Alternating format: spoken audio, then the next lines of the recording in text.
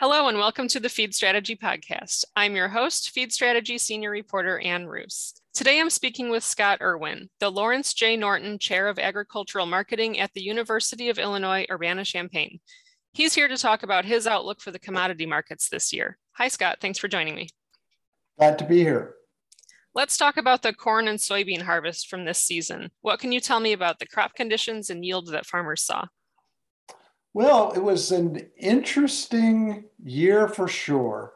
I think that probably the best way to describe it is it ended up being basically an average year, but with a bit of disappointment in the Eastern Corn Belt and a bit of pleasant surprise in the Western Corn Belt about where final yields ended up compared to expectations, in August.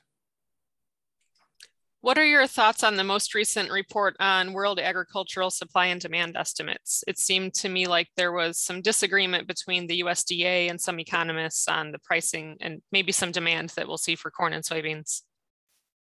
I think that the really intriguing part of that report was the drop in global soybean ending stocks, mainly due to estimates of damage in South America to soybean production and also potentially later to corn.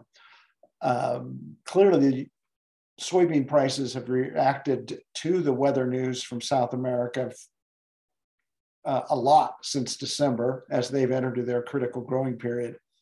So I think an assessment of the final ding to soybean yields in South America is obviously a big deal. Yeah, what can you tell me about the weather conditions in South America and how much do you think that'll affect the world markets?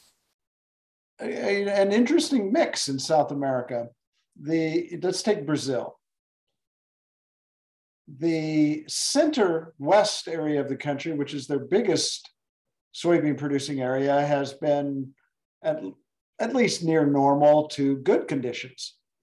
But there's been a pretty severe drought in the southern Brazil growing areas that have then stretched into the pampas growing regions of Argentina. And it's that balance that people are trying to get a handle on. And it clearly seems that the market has settled on some fairly significant reductions in yields overall because conditions are so bad in the droughty areas.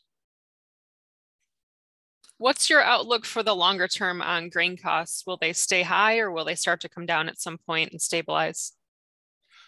Well, what we see historically on cost, let's kind of divide it into different areas. Let's first consider kind of three main areas: seed, fertilizer, and rent. And what we see is that seed costs rarely ratchet down after ratcheting up. So those costs are likely to stay high. Fertilizer tends to move more with the level of, in particular, corn prices. So if corn prices come down, we'll see some relief on fertilizer prices. Cash rents, probably more similar to seed than fertilizer. If grain prices start coming down, we know that they're sticky coming back down. There will be downward pressure potentially eventually on cash rents, but that takes time and it's sticky on the way down. All that says is the picture overall is that any reductions in costs that we're going to see will be, I think, pretty limited here in the near term. Okay, you talked about South America a little bit, but what are some of the other main global factors affecting grain supply, demand, and pricing?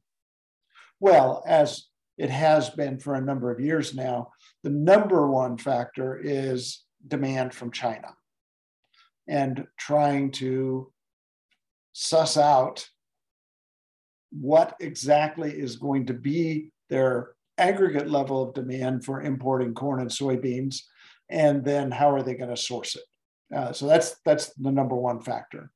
And then the number two on the supply side is, what do exportable supplies from our biggest competitors look like?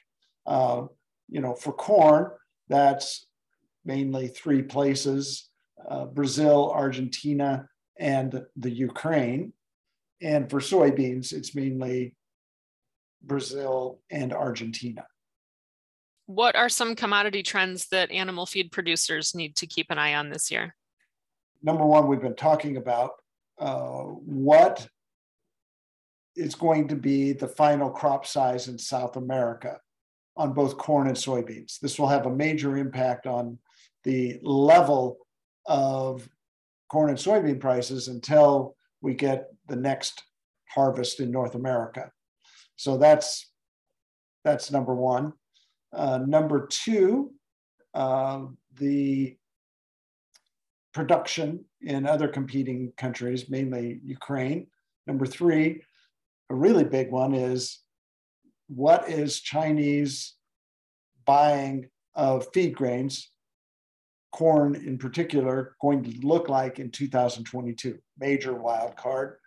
And finally, number four, the macroeconomic situation as it relates to inflation and how this impacts the price of livestock and input costs, in particular feed. Okay, well, thanks for all those great insights, Scott. It'll be interesting to see how the commodity markets play out this year. Absolutely. I mean, it's ever changing. It is never boring, and I'm sure 2022 won't be either. I'm sure too. Well, I'd like to thank all the listeners for tuning in. I'm Ann Roos for Feed Strategy.